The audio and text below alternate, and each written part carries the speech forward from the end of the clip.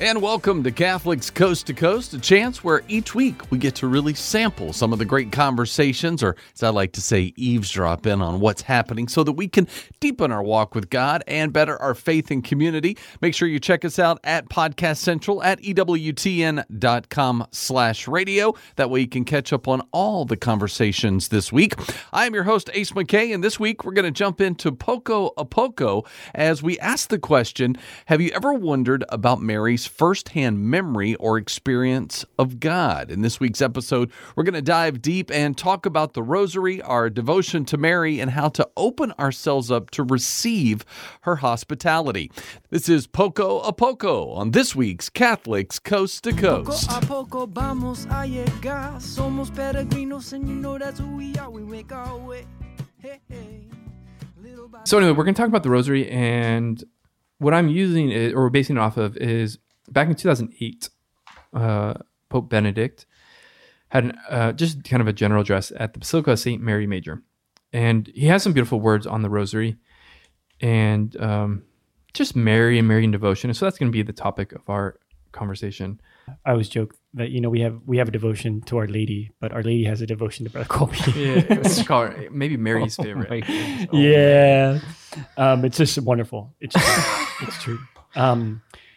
But this homily is just also very beautiful, and it's reminiscent of Saint John Paul II's apostolic letter, I think, on the Rosary. It's just very worth reading. There's just so much happening in there about the heart of Our Lady and devotion to the Rosary. And so this would have been a long time ago. But one of the things that I'm moved by, just to kind of open the space of prayer for us in the Rosary, is that John Paul II talks about, that, and even here, just like sometimes vocal prayer, and maybe the Rosary kind of being one of the most popular vocal prayers around, sometimes it can just become a little bit like repetitive, it is repetitive, but kind of, what's the word I'm looking for? It can just kind of become a little bit stale. I'm saying the mystery, I'm saying the road, and you can just kind of get into a. Well, let me help you. Yeah, read it. I knew it was in here. This is what Pope Benedict says, which made me feel really good. He said the Rosary, when it is prayed in an authentic way, not mechanical and superficial, but profoundly, it brings in fact peace and reconciliation. So maybe Amen. Mechanical and superficial. That perfect. Great. And so I did have that on interesting. It can become mechanical, superficial, or it can be just the thing I do. But one thing, brothers, is it's so beautiful. Like, we're talking about Mary's heart here. We're talking about an invitation to be with Mary. Like we talked about a couple weeks ago about hospitality. Like Mary wants to be hospitable towards us and invite us into the home of Nazareth, invite us into her own heart to pray and to share with us her very life and her love and the way that she loves Jesus, right? So Mary wants to do that. And that's exactly what the Rosary is like doing it with Mary, like in her heart. She wants to be hospitable. And here's John Paul II's great line, is that the power of Mary's memory, like that's like all the decades of the Rosary are almost like sitting down with Our Lady and her just saying, you know what, like, Brother Colby, like, I just want to tell you about this time that I had this profound experience with Jesus. And the angel came and here's what he said. And like, so Mary's telling us about her own memory of God. Like, it's real. It's like, it's stirring up like a real experience. And so these are scripture passages that are coming precisely from the memory and the heart of Mary. Mary was like there.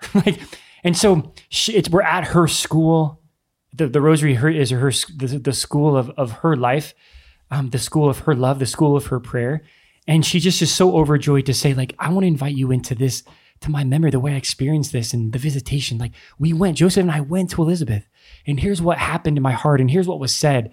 So it's just beautiful. It's like a contemplative experience of entering the heart of Mary with your own heart in the silence of prayer and just having Mary like tell us about it.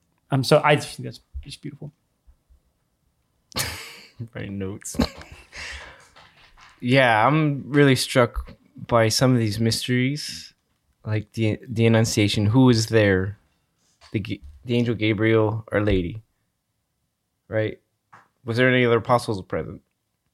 So this is coming from the memory of, where did the St. Luke get the gospel passage of the Annunciation where the angel Gabriel came to her?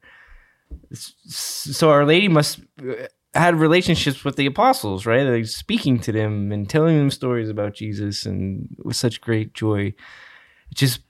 And the Rosary is the gospel, is the prayer of the gospel. Like you're just meditating on the life of Jesus. It's just, I can't go really off on the Hail Mary, but like I'll just maybe keep it to this one. Was like, an angel is a messenger of God, right?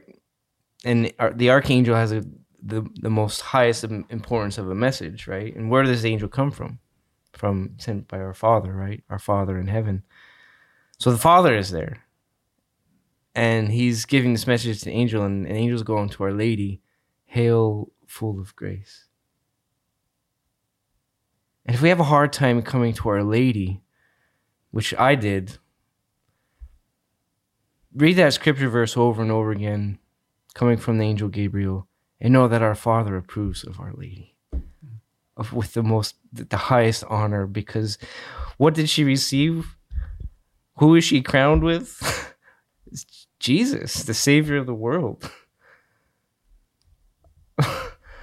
And you could go so much deeper into this. Is like, there's so much to plunge into this simple gospel verse here. This is so rich, full of the Blessed Trinity, the angels, the saints, and is given to us. And then comes all these other mysteries of the life of Jesus. And I remember you preaching one day on the memory of Mary. She's just so profound, Our Lady's. And she pondered these mysteries in her heart. She would have prayed them. Yeah. She's like, it's like, oh my goodness. And then all these other scripture verses come into, like when you're praying, he's like, wow, where's that coming from? The word is Jesus. All of scripture is Jesus, right? And she carried the word in her womb, in her heart, and her whole being. And by the power of the Holy Spirit, totally possessed by the Holy Spirit. Mary, totally possessed by the Holy Spirit. Can I share something I've been kind of pondering a little bit about Our Lady? Yeah, of and it's a mystery of... Yeah, I think, we'll let it slide. mystery of the visitation. Yeah, and please. It's the gospel where she received... she conceived Jesus in her womb, and she went right off in haste to Judah, the hill country, to take care of her cousin Elizabeth. And I'm looking at the image of Our Lady of Guadalupe. Those who don't know, it's a miraculous image of Our Lady during the Aztec times in 1530, I believe it is. I'm looking at the image, and in the image, there's a band around. She dressed like the women in the culture that they were. When the women were pregnant, they wore a band around their waist showing that they were pregnant. So Our Lady's pregnant in the image because she has the band, and who she's pregnant with Jesus, of course. That's a visitation from heaven with Jesus. And her message was to build a temple to honor God. You know, after the Annunciation, where her Magnificat, she proclaims. And then she even says, like, all generations will call me blessed because of he did this to me. It wasn't about me. I did this. I did that. If you just ponder that, take that to prayer and just keep reading it over. And this is the verse that struck me what drew me to Our Lady was, my soul magnifies the Lord, or another translation, proclaims the greatness of the Lord. So the word, I was able to see the word better. You take a magnifying glass, so you can see small print better. My faith is weak, so she helped me see Jesus better. Her faith is beautiful. She believed. He who is mighty, his name, his mercy, he has shown, his arm, he has put down, he has filled, he has sent, he has given his servant, Our Lady, us, his mercy. He spoke. It's not me. Mary is the most perfect Christian, most perfect woman. And she's all about Jesus. So take time and be with her, and you probably love Jesus a lot more. That's what it's all about. So it's like a little confused in the beginning. It's like, oh, I don't want to offend Jesus. I offend Jesus by staying away from her because he created her, right? And what is the commandment? Honor thy mother and thy father. Sometimes we get scripture twisted sometimes. It's like when the apostles came to Jesus, your mother is outside. Who is my mother? Jesus wasn't saying it in a degrading way towards his mother. He's like, I love my mom. And anybody else who follows my word and follows my commandment is my mother, my brother, my sister. Jesus, sometimes we get our own thoughts towards how Jesus reacts to certain, like, Jesus is so tender and loving towards his mother, so tender and loving towards us. He's always loving. Yeah, just Jesus, no one can. St. Maximilian Kolbe has a quote saying, you can never honor Our Lady more than Jesus already has, more than the Father already has. So we won't mistake if we honor her. Because if you honor an image, a painting, an artwork, or something created by your hands, you honor the person that created it. And who's better creator than God the Father himself? He made a perfect dwelling place for his son. And he knew that she was going to take care of him in his poverty. Gave Jesus St. Joseph, the Holy Family. So the more we honor her, we honor the Creator who created her. So, but she visits us, not by herself, not to bring us to herself, but to bring us to Jesus. And then we can magnify Jesus too. It's like, he did this for me. He did that for me. He saved me, and, but anyways, I just wanted to go share that. I was really struck by Our Lady Guadalupe as a visitation to us, to our people, to build that temple of God within us. Thank you, Brother Colby. You like the Rosary? I love the Rosary. There you go. When we were in Maryland for Rachel and Ethan's wedding. And it wasn't until however it was at 1:00, and everyone kind of did their own thing in the morning. And it was like 11:00. I saw Brother Colby, and by that time he'd made like 27 rosaries, just that one day to give to people. It's incredible. And that's just Brother Colby. And congratulations again to the gang. Shout out to the whole gang family. So I want to talk about the Rosary, I think, in two ways, and actually tie it in to the last couple of episodes that we've done. First of all, as Father Innocent said, I do think that there's a beautiful way to reflect on the Rosary as the recitation of the Rosary as opening ourselves up to receive the hospitality of Mary. The recitation of the Rosary is opening ourselves up to receive the hospitality of Mary, right? And to receive the hospitality of Mary, kind of like the whole thing, to allow her to love us, to care for us, to see us, but also to allow her to share about Jesus. And I think just there is something uniquely privileged and beautiful about hearing, right, Mary's account of the Nativity. And Mary's account of the Annunciation, and Mary's account of the Visitation, and Mary's account of our Lord's, agony in the garden, and just as far as like her own experience of those things to which she may not have always been eyewitness. I don't know. There is a unique tenderness and depth and beauty and warmth and peace and radiance to, again, just hearing her talk about holding her son for the first time, and to like teaching us about these things. And so I think, right, this is one of the reasons I'm so grateful for this kind of line here from Pope Benedict, because I feel like we've said it before, but sometimes I don't know that, because what this means, what Pope Benedict's saying here, what he's saying when he says the Rosary, when it is prayed in an authentic way, not mechanical and superficial, but profoundly, what he's saying is, like, if you're praying it, if you're saying it in a way that's mechanical and superficial, there may be very minimal prayer actually involved. Like, to say the Rosary is not just to knock out 50 whatever. Yeah, like say the words, like the verbal. Right. And I think for me, that was the struggle. Like at the very beginning when I was saying the Rosary, I was doing it while doing all their things. And I was saying the Rosary, but I wasn't praying nearly at all. And that if we really sort of enter into it in our silence and enter into it, I do think there's a beautiful grace and an opportunity that is like as beautiful as sitting, in Bethlehem with Mary, or Nazareth with Mary, as she tells us these stories. So I think there's a reason it is the favorite prayers of, or one of the favorite prayers of the likes of John Paul II and of Maximilian Kolbe and of Brother Kolbe, because there's a depth and there's something more than just a mechanical, superficial recitation of a few prayers. But there's an encounter with Jesus and Mary and grace and all that sort of stuff.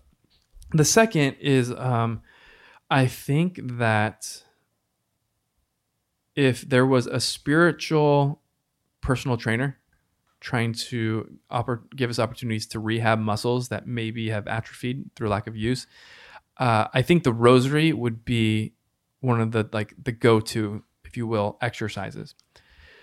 Because part of the difficulty, right, of the whole media thing and the whole noise thing that we talked about is that we have surrendered the human capacity to contemplate. We've surrendered the human capacity to sit in stillness and to meditate for an extended period of time. And that this is a foundation on which contemplative prayer is built. And so if we want to receive the hospitality of Mary, we have to be able to sit in stillness and in quiet with her in Nazareth. And I think a lot of us have lost that muscle. And for that reason, as doing certain rehab exercises might be very, very painful at first, the recitation of the Rosary, it might be really hard. But this is if it's hard to pray a decade and to focus, this might be a good sign that this is working the right muscle and this is rehabilitating a human faculty which has perhaps been sort of stunted in its development or lost. And so I do think that the Rosary is both certainly very, very powerful and very, very a source of really intimate grace, but also I think it's a great just tool for the rehabilitation of the human faculties. Yeah, bro, that's just super well said. Just the teaching there is just, so solid. I also appreciate how maybe at the end of last episode, I'm like, oh man, we could do so much more in silence. This is, it just clicked. Sorry, I'm kind of present episode by episode. So all right, 2 on silence. And actually, this is actually really beautiful that as a medicine or a way to practice silence. And here's why. Right, because a part of the asceticism of silence is actually praying in a different way. And it's actually, instead of using worldly words, we're actually using words from the scriptures. So this is, you guys know that I'm a big fan of the prayer word, that, instead of, we're going to try to empty ourselves of worldly noise, we're actually going to fill ourselves. Your brain's going to think something, right? We want to try to be super intentional about what we're speaking in our thoughts and our hearts. And so that's why the beauty of the tradition of the church, the Jesus prayer, right? It's the name of Jesus. It's the holy name of God that kind of activates something in us. And every time we say the name of Jesus, right, he comes, and it stirs, and there's a discipline to just saying, Lord Jesus Christ, Son of the living God, have mercy on me, a sinner. That was just a beautiful, in the East particularly, for the Desert Fathers, it was just a really beautiful way that they would discipline their minds. So I'm using a prayer from the scripture or the name of Jesus to wash over me. And it does to help me settle into my heart and to take a deep breath and to enter that place where God dwells in me. What's beautiful in the West, the main prayer that we use in kind of a repetition is the Rosary. And it is the Hail Mary because, as Brother Kolbe points out many times, that the name of Jesus is actually in there too. Hail Mary, full of grace, the Lord is with you. Blessed are you among women, and blessed is the fruit of thy womb, Jesus. Right, and that first part is absolutely from the Word of God, right? And we say that slow with Our Lady. We repeat the inspired Word of God in Scriptures. The last half is kind of the begging for her to pray and be with us and aid us, right? But brothers, it's the same thing. We're fasting from noise of the world, from maybe other types of just like other noise, even in prayer. And we can just use the rosary, use the word of God, use the words right from the gospel themselves, and just like settle into the heart of Mary. So it's actually teaching us silence.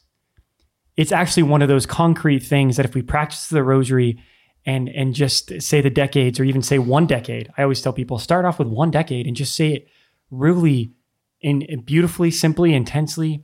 And it will teach you to silence your heart, to be with Our Lady. And I think it will teach you how to pray. Well, we can relive Mary's memory and experience of God through the Rosary. Good stuff this week from Poco-A-Poco. Make sure you check out the full episode and any podcast previous episodes that you might have missed when you go to Podcast Central at EWTN.com/radio. I am Ace McKay. When Catholics Coast to Coast returns, we all know what it's like to have a messy family, and the longer that we have a family, the more we realize that the problems never really go away. So Messy Family Podcast really helping us to bring perspective into how to better our communication so that as parents, we can be encouraged in taking our families back. So we'll jump into a Messy Family Podcast when we return with Catholics Coast to Coast. If it's central to the faith, you can find it on EWTN Podcast Central, featuring the best of EWTN Radio, as well as faith-filled podcasts from our friends and affiliates across the nation, all in one place, all free. The destination for great Catholic audio programming is EWTN Podcast Central. It's like podcast heaven. Visit EWTN.com/radio/podcasts today. Welcome to the program. Thanks for joining us today. It is a little rainy day here today. I know. We want to say it's a wonderful day, but actually all week it was wonderful. It was. It's not so wonderful now. And of course, as soon as we're having guests coming into town, the weather does not cooperate. That's okay. That's okay. That's all right. That's right. We need the rain and, whatever. And, we are so glad you joined us. I think this is actually an important topic, and it's going to be a great subject for us to talk about. It's a very honest topic. Yes. And that's the thing. Yeah, it's very real. Anyway, we are in the midst of a survey. So if you haven't taken our Messy Family Ministry, take the survey. So we do this every year, and this survey is really, really important to us and our planning as we look out at the new year. So even if this is your first time listening, we would value your time. All right. So looking at, I'll go to this. So we, our third child child is the wrong way to say, adult child, married. Mora, we can say her name. Yeah. Okay, yeah. Our daughter Mora, who is our third, married to Alex. and had a baby and just had the baptism. Yes, in Cincinnati. And looking Shout out to Cincinnati. Oh, it was such a great time. It's actually really always time being there with them, but it's like there's something beautiful community in Cincinnati, really is so much. Like amazing people there and amazing priests. We met Father Roger from Francis Bacon. No, Roger Bacon. Yes. I always say the wrong name. Roger Bacon High School, right? Right. But he was the godfather. And then we got to see Father Father Zach Cecil again. He married Mora. Now he baptized her first daughter. Great priest. Oh, wonderful. And a seminarian there, Curtis, I had a long conversation with. It was just so great. I just feel like the Catholic Church is alive and well in Cincinnati. It's beautiful. It is beautiful. But it really struck me driving home. And you'll see how some of this weaves into the topic Some of today. these conversations, yes. But we were thinking about, the changes that come, right? New babies. And we get emails and we get people contacting us like, what do I do? How do I deal with this?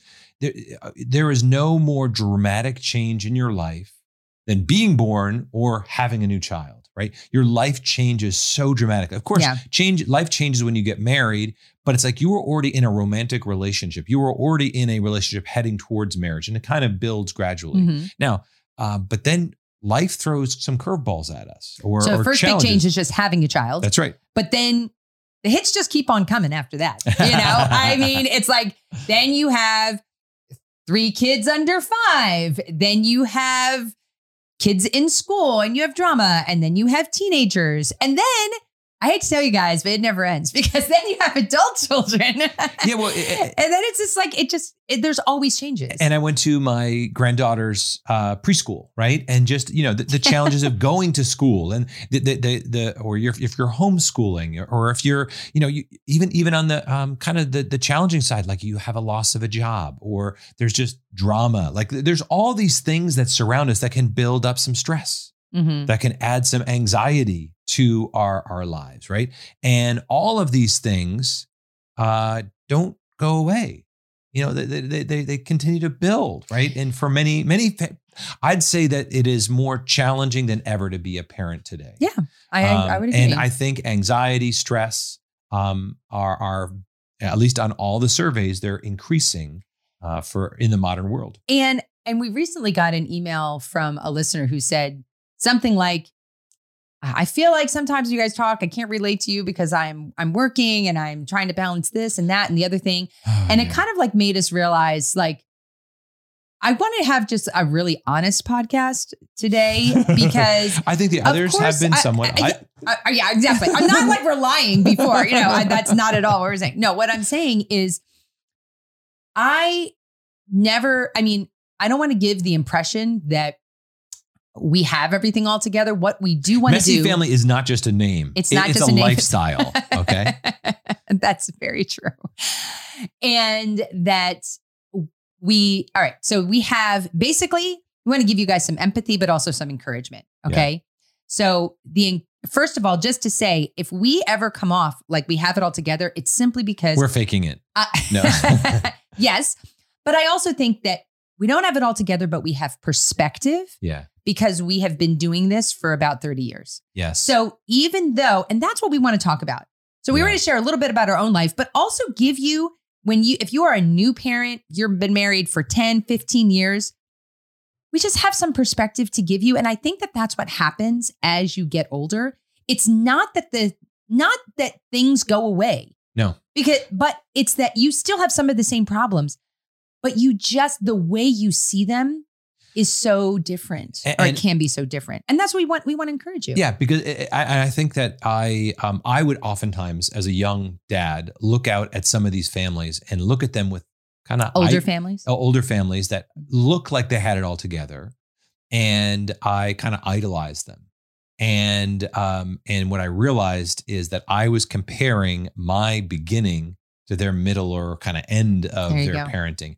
And I realized much later that, they went through some of the same exact stuff and or even harder. And I didn't realize all the stuff that they were currently going through, and so just for us, we have teenagers, we've had many teenagers over the years, and sometimes teenagers can be moody. Yeah. Sometimes teenagers can mope around, and as you're seeing, We're counting on the fact our teenagers are not listening to the podcast, but maybe they are. We have 3 in our house right now. But we're not talking about anyone. I won't mention their names. But you start to wonder, is there something wrong? Exactly. Is there something really dramatically? Because sometimes your mind plays tricks on you and you go to the worst case scenario. I always go to the worst case scenario. I feel like, really? I don't know. I kind sometimes, of do. Well, and I also think sometimes different people think about things more. When I see my teenagers just like being really tired or moping around or whatever, I just start thinking like, are they okay? Are they getting depressed? Are they dealing with anxiety? There's stuff happening at school that they're not telling me.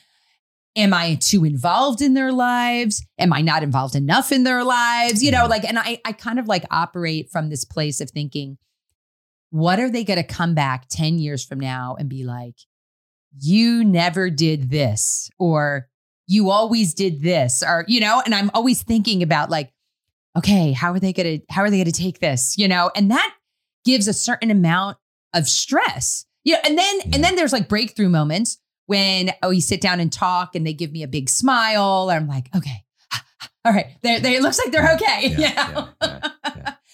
But there's always those concerns that you carry around with you as you are launching these young adults into the world, and did I do enough to prepare them? Did I have all the conversations I'm supposed to have? How is the relationship with God? Are they going to confession? Are they, in a state of grace? Like all of these things that you can be overwhelmed, by worry, And just thinking of anxiety and overwhelm that we've experienced. I mean, the first thing that comes to mind for me, and tell me if you experience this differently, but was when I was out of work.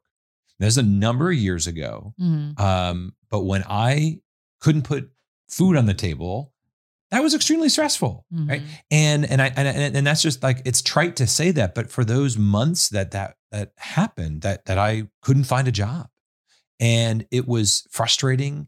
It was demoralizing. I felt like I couldn't do what I was meant to do. And we'll get to kind of the end story of how I worked out of this in some ways, but it's like those added like pressure to even our marriage. And those are kind of crossroads, where you're like choosing one path versus another. And was that stressful for you, like during that time? Or were you just like, hey, Mike's got to figure it out? I had, even though women, they say that women don't compartmentalize, we kind of do, because I just was so involved in all of the children that we had at that time, and just like worrying about schooling them and doing what we could do, like inside the home. But the thing is that was whatever 15 years ago, but that's not like ancient history. Like we still deal with things today. Yeah. Like and that's what we're trying to say is that like, yes, you go through hard things that you come through on the other side, but then other new hard things keep coming. They don't stop, right? It doesn't stop. Like even just recently, we had one of our children outside of our home witnessed two adults in her life who were just basically out of control. And it was, I don't want to say traumatic seems a strong word, but it was very upsetting to her. And that's not something that we necessarily could control, but that's something that is now adding stress to our life because now we have to deal with that. That's right. We have to talk with her. We didn't plan on it. We didn't come to it. Yeah, and we have to deal with our own emotions as far as our, being angry at those adults. How do we deal with that going forward? How do we help our daughter process what happened? Like all of those things. Those are things that we're dealing with today. Like that's what I mean. Like we don't have, this is our really real life that we deal with, just like you do, just like all of our listeners do. And then there's all the like things like, again, at things outside of our house, preteen girl drama, like girls there's always stuff going on with girls, I feel like anyway. And it's nothing it's insurmountable. And this is what I'm saying too, is the perspective is that since we have older daughters, we've seen this happen before. We've weathered this, exactly. And that's actually really, I mean, I don't want to get too far ahead of us, but it's that gives us a little bit of more calm in the storm because we've weathered these storms before. We have been through this. We've been on this road before. Right. It's still not fun going through seeing your daughter like upset or trying to help her deal with her emotions, deal with friends' emotions, like all of that. Like it's still not fun, but we have a different perspective than we did 10 years ago. That's right. When we had girls going through this, simply because we've done it before. Yeah. And then simple little things like even in our home, and it's just like, cars that break down, and then I don't know water softeners that have been broken that Mike has not even had time to like go and buy. And it's like these are not important things, but they are important, right? It's like the things you have to do. You got to take care of. And getting the time to do it. I feel like, we're doing this, we're doing that, we're keep moving. Right. Like it always feels like there's all these little things that are just volunteering for our kids' sports teams, because like when you have kids involved in sports, and I see all these other moms doing so much, I'm like, I really should volunteer for the concession stand. I know, but it's just like, when you're dealing with 5 different sports teams, it's like one volunteer like per season. It's just like, this is a lot. Yeah. How do we do all of this? Yes. And not lose our bleeping minds? That's right. There you go. That's the question, isn't it? all right. So when you have these things, and again, you guys fill in, just we're going to pause for a second and say, okay, what are some of those challenging, stressful moments in your family right now? Like what's bringing you some anxiety? What's bringing you some stress? Just think about those things. Don't drive off the road. All right. And then what do you do? Right. That's the question, isn't it? And so we've got really 2 basic options. You ignore them or you do something about it. And let's just talk about the ignore for a second. Are those 2 options? I guess they really are. Really, right? I mean, what else are you going to do? Or you ignore it, and you don't do anything, you just allow it to sit there Ignore and it. stress you out. That's right. Ignore it and hope it will go away, right? Yeah. Hoping is not a plan. Hoping is not a and so plan. I was listening to, we've had him on the podcast before, John Deloney, he was on with Dave Ramsey and he used this line. Because we listen to podcasts too. We do. And, but John had this great line. He says, many people, and he had this new book on anxiety or whatever. And I think that's what it was on. We'll put it in the show notes. That's right. But John had this line where he said, many people are just putting duct tape over their gas gauge, knowing that they're about to run out of gas. Meaning, do we just ignore stuff in our lives, stuff that's going on, the stresses, the anxieties, while you're running on empty. So it's like, so we have to ask the question, is our marriage running on empty? Yeah. You know, do we feel like our family life is running on empty and we've just simply duct taped that gas gauge and we know it's there, but we just can't ignore, we're just ignoring it because we don't know what to do. Yeah. Right. And I think it's important for us to recognize that sometimes we all fall into that trap. And there are things that we should just say, I don't have time for. But what happens is that when we do it, I can think of like 3 things right now. I'm like, there's a pile of papers over there that I should be taking care of. But I'm ignoring it. Right. And those things pile, probably a bad literally idea. pile up. Yes, right? that's true. That's true. But if they're unimportant things, that's maybe okay. Right. But if they're either bothering you, stressing you out, because when you get that pile and you kind of like throw things in a closet and emotionally, and you throw it in the closet, keep closing the closet door. In the beginning, maybe it's just a pair of shoes. But then if it's like, oh my gosh, I can barely open the door, that's going to flood out. That's going to swamp you. That's going to overwhelm you. And it will be as if I don't even want to go. I'm just going to seal that door. I'm going to go find another closet and start filling that up. Well, the other thing too is that your children's lives, their childhoods don't last forever, Yeah. you know? Yeah. And if you spend 10 years stuffing down emotional things, not even just like the pile of papers or the water softener that needs to be bought, for years. But if you are stuffing down issues that you see with your kids or issues you see with yourself or issues you see in your marriage, it's like their childhoods don't last forever. Right. And they have these sensitive periods where they're learning things and we don't have time. Like we don't have the time to just ignore, because before you know it, your kids will be teenagers and they're gone. That's right. That's right. And if it's emotional issues or emotional things, when you're stuffing it down, it will likely come out in the wrong way. And you don't want to do that. We don't want to do that. Doesn't mean we have to just dredge through all the stuff in our lives at one fell swoop. But it's also your family life is too important. Yes. Your family it. is too important to the world. And this is why we do this podcast, because family life, especially Catholic family life, is important, not just even if it would be enough just to say it's important for your marriage and your children. Right. But in addition to that, it's important for the world. Yeah. And so you have the choice of either ignoring that stuff or doing something about it. Yeah. But then it's often like, well, then what do I do? And too many people feel like they can just, with their sheer will or grit, just white knuckle it through whatever the challenging moments are. Mm-hmm.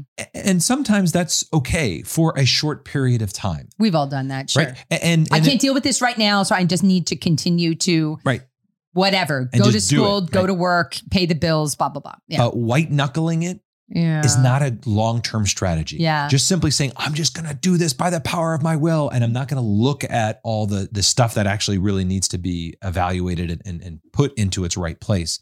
Right. So when we want to look at this, again, maybe the stress or anxiety has turned to be overwhelming. And when things become overwhelming, you can be like, I don't know how to even deal with this. Or I'm right now moving from moment to moment so often, I don't even have the time. I hear that. I just want to say one thing that just to reiterate, just exactly what you just said about ignoring it and just kind of like white knuckling or dealing with it, you've seen me, that happens in my life a few years ago. Yeah. And where I was just kind of like riding a wave, just like on the edge. But the thing is that then something happened. There was a precipitating event. Yes. And I was completely bowled over. Yeah. And it just went. It was a full wipeout. It was a full wipeout. That was very difficult. It took a long time. Took a long time like a year probably of just kind of going to counseling, working through things, stepping way back from a whole bunch of things, it's like, guys, don't do that. Don't follow my example. Do as I say, not as I do. Exactly. But I think that's a perfect example of when we ignore, exactly. it does explode on us. Exactly. And so we that's do why need to white knuckling is not a plan. Right. It is not a good strategy. So what do we do? What do we do? And I was saying this, that a lot of people look and say, I just simply don't have the time. I just don't have the time. And I think it's important to recognize what are the reasons we're not doing it. What are the reasons we're not looking at this situation? Whatever it is. And just say, we have been there. We have been in your shoes. We have walked down this path before. And you've probably even seen it in your own life, right? I think there's probably very few of us who haven't dealt with some stressful thing and figured a pathway forward, right? That didn't ignore, but that did something about it and moved you to a new place. And we need to remind ourselves of that. And, there is a time where you have to look at a problem and say, is this a problem that I can handle on my own? Is this a problem that I need my spouse for? Most likely. Yeah. Or do you need somebody in professional help, right? Did something crash down in your life? Yeah.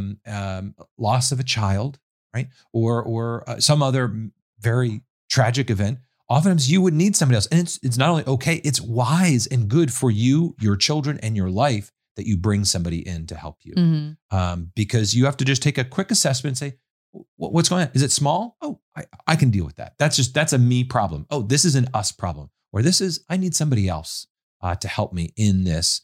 And I feel like sometimes too, it's not just something as dramatic as like the loss of a child, but it can, which is obviously horrible, but that's very dramatic. But there's also, it doesn't even have to be that big. Like for me, it was just simply relationships that I really cared about that were struggling, that were falling apart. Yes. Simply doing too much. Yeah. Working too hard. It got to overwhelm. Yeah. Right? Being responsible, taking on responsibilities. And just in my personality, that responsibility is a big deal. And so I couldn't just let things go and just be like, oh, well, I just can't do that. No, it was like putting pressure, psychological pressure, emotional pressure on myself that didn't really need to be there. That's right. And it's like you build things up. Sometimes we build things up, and this is where we're going to get into the part of the solution. But just to say, the problem comes when we build things up in our mind that are much more important than they are in reality. Yeah. Yeah. And just recognizing that, wait a second, step back. If you quit this thing, would lives be lost? Perspective. Right? Yes, exactly. And it's so, so important to gain perspective, because when you lose perspective, that's when we can start to feel overwhelmed and stressed. And that's what we want to kind of give you from our wisdom that we've gained from many our mistakes. Yes, that's right. That's right. And just through living life, and that's how what we do. We gain wisdom from people who are older than us, which is really great. So. All right. So what we want to do is propose to you a pathway out. There you go. And so the first thing we need to do is just on a very simple level is, number one, take back your life. Right? We need you to stop giving up or yielding ground to things that simply don't matter, right? Things that are seemingly important, or maybe expectations. Right, exactly what I was saying. You build up these things in your mind, and sometimes you have to stop and just be like, you know what? We have to start managing those things in our life and not allowing them to just be overwhelming. Because if you don't manage the stuff in your life, those things will manage you. Right. And instead of simply looking out at our kids and saying, all right, we're just too stressed to do all of these things. Like I had a dad in the dad's course just asked me, he's like, hey, you have all these kids. And he says, you guys have talked about like special time and all these different things. And he says, I feel bad saying this. He says, but I've got a busy job. I don't have as many kids as you do, but I'm like, how did you find time for all of this? And sometimes we just need to say, hey, I'm not going to let the stuff in my life rule me. I'm not going to let my schedule rule me. I'm going to create my schedule to Say, this is my life. And I am going to take time for the things that matter most. And also, for this young dad, I was like, everything you're doing sounds great. Yeah. I think too many times I think he had too high expectations even for himself, because when he told you the things that he was doing, Mike was like, you're awesome. Oh, you're rocking it. Yeah. But in his mind, he was kind of building it up. Like, I need to do all of these other things. And Mike's like, you know what? Let's just look at what you're doing and recognize that you're doing great where you are. Right. And so the first advice we have for you is just call a timeout. Say, take your life back by simply saying, I'm not going to, whether it be false expectations, whether it be very busy schedules, whatever's going on, just say timeout. Number one, take back your life by making time for this conversation, for putting on a calendar an extended time for you to talk to your spouse, because the answer to almost virtually everything in your marriage and your family life is going to be figured out between the two of you. That's Again, right. Sometimes you might need outside professional assistance or friends, but 9 times out of 10, it's the husband and wife coming together and saying, okay, But go ahead. it is simply saying, we're going to make time. We're going to put this on the calendar. That's the simple action Right. that we have for you. Because even if you have friends or professionals or whatever who give you advice or give you guidance, at the end of the day, the still two comes of you have to decide to do it. And so the baby step is put a time on the calendar when you're going to have extended time to talk with your spouse. Right. We're extended time, meaning 3 to 4 hours Depending without on the the topic, children, right? Yeah. without the children, that's not late at night. Like, you have got to take the time to talk to your spouse. That's the only way that you're going to get out of the little gerbil wheel, That's right. That's right. that you're on, that is your life, is to take time to talk to your vocational partner, Yeah. Your spouse. And Your greatest counselor. Yes. Again, even if this is an issue that this you alone are facing, the two of you probably should solve it together. yes, And that getting the two of you on the same page requires time. And and that's the sometimes first thing it's you just need to do. talking about it. That's right. So first, that's our first baby step. Put on the calendar today. If you are totally stressed out with your life, put on the calendar when you're going to go out with your spouse, 3 to 4 hours to talk about whatever it is that you need to talk about. Okay. Number one. And That is number two. number two, don't get trapped in the weeds. Yeah. Too many times we get very fixated. We have those blinders on to what's right in front of us, what's happening now, Yes. what's urgent Yes. and right here. And we need to lift our heads up. And again, we talk about this idea that sometimes we just get so focused and we're just going day to day to day to day. But there are these things that are either in the background or these expectations that are playing in our heads. Maybe you're looking at your life and you're like, how did I get here? Was that Talking Head song? This isn't my beautiful house. This isn't my beautiful wife. How did I get here? But it's this idea that, where's that REM? I can't remember. It's Talking Heads. Anyway, I think it's the Talking Head. I think so. The days go by. All right. Yeah. Anyway, somebody sorry, you're gonna email us. Anyway, but you sometimes get to this place where you are married, have a bunch of kids, or whatever that means for you, and you're like, how did I get here? This wasn't the plan I had, or maybe again some curveball that comes to your way, Yeah. and you're like, how did the expectation or the ideal that I have set in my mind of what marriage and family was going to be. And, I thought when we first got married that here's a woman who loves me, who cares about me. She's going to provide for every need that I ever have. And she's going to know whatever I want, whenever I want it. And it's going to be perfect. Yeah. It wasn't exactly that way. Not exactly. Some elements, some of that. We didn't even last the first day. Yeah, that's right. That's true. Very true. But sometimes those false expectations, even good expectations, can cause anxiety. Well, for us. I think that sometimes too, all we can see is the step right in front of us. Like, I remember so often having all the little kids in the house and being like, I just need to make it to nap time. Like when you wake up and you're just like, I just need to change this diaper, clean up this spill, like dealing with this. And you're just seeing the little steps.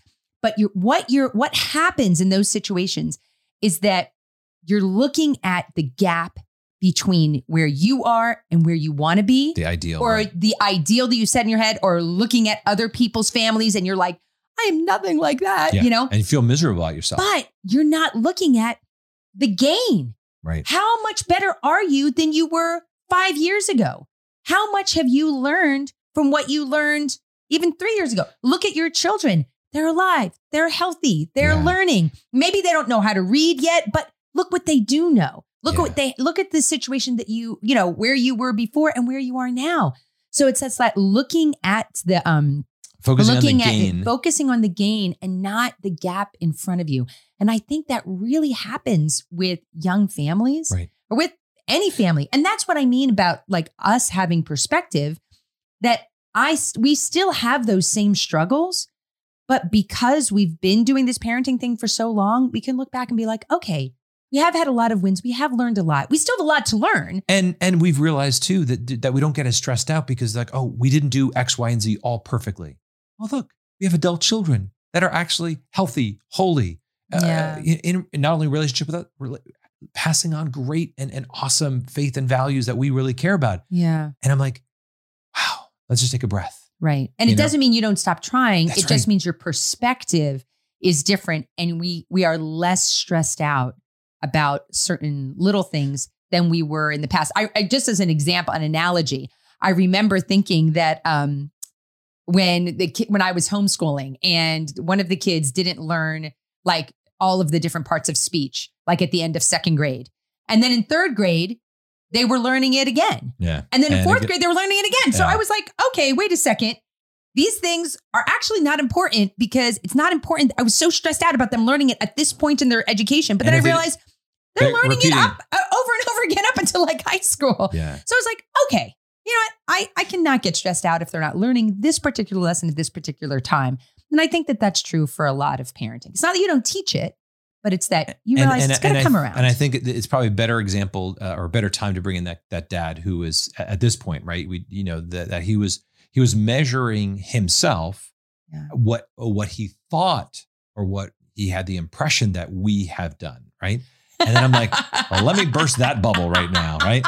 And it was great to just kind of relieve some of that pressure. It's good to have an ideal. We really encourage you to have a vision of where you want to go. Yeah. Otherwise, you're going to be rudderless and absolutely. But don't hold it up as if I'm not there today. Yeah, it's a place to orient yourself to. So then you look at your gain. Where have you grown? And if you're not growing, well, that's you got to change that. You can control that. Absolutely. But don't let the perfect be the enemy of the good. Yeah. And what we want to do in this kind of baby step, if you will, is reorient the things in your life, kind of prioritizing them and saying, okay, let's reorient to having that perspective that is, we're focused on the gain that we're making, that we're making forward progress. Kind of like reorient to your true north and make sure that you and your spouse are on the same page of like, okay, we're still building this life together. That's right. Taking our family back, that is a Messy Family podcast. And in case you got a chance to go to Mass this morning, making sense of this week's Word on the Word. Today we're taking a look at the greatest commandment from Matthew. You shall love the Lord your God with all of your heart and with all of your soul and with all of your mind. Yes, but how do I do that all of the time? How do I know that I love God like the way I'm supposed to? How do I know that I'm doing it correctly? Veronica, I think that there's so many people who have those same questions. I once read that to love God means to desire and pursue a greater communion with Him at all times. So like receiving the sacraments and going to adoration and just taking everything to God with all of your heart and soul and just being totally honest with Him? Yeah. This communion with Him increases through His graces and obedience to His will, and through our efforts to imitate Christ in loving our neighbor. That makes so much sense, especially because this Sunday's gospel goes on to say that the second greatest commandment is to love your neighbor as yourself. Just like you can love your friends and family without seeing them all of the time, you can love God in the same way. But you have to put in the time and effort. You have to visit them and spend time with them. That makes so much sense. Thank you. You're welcome. This week, we challenge you to ask yourself, how will I show my love for God today? And catch us next week right here on EWTN. Bye. Always a great challenge when we dive deep into God's Word. So check out previous episodes of Word on the Word when you go to Podcast Central at EWTN.com/radio. I hope that you find it encouraging and will share it with your friends. Make sure you like, subscribe, and follow, and we'll see you again next week. I'm Ace McKay. Remember to let God define who you are, and we'll do it again with Catholics Coast to Coast.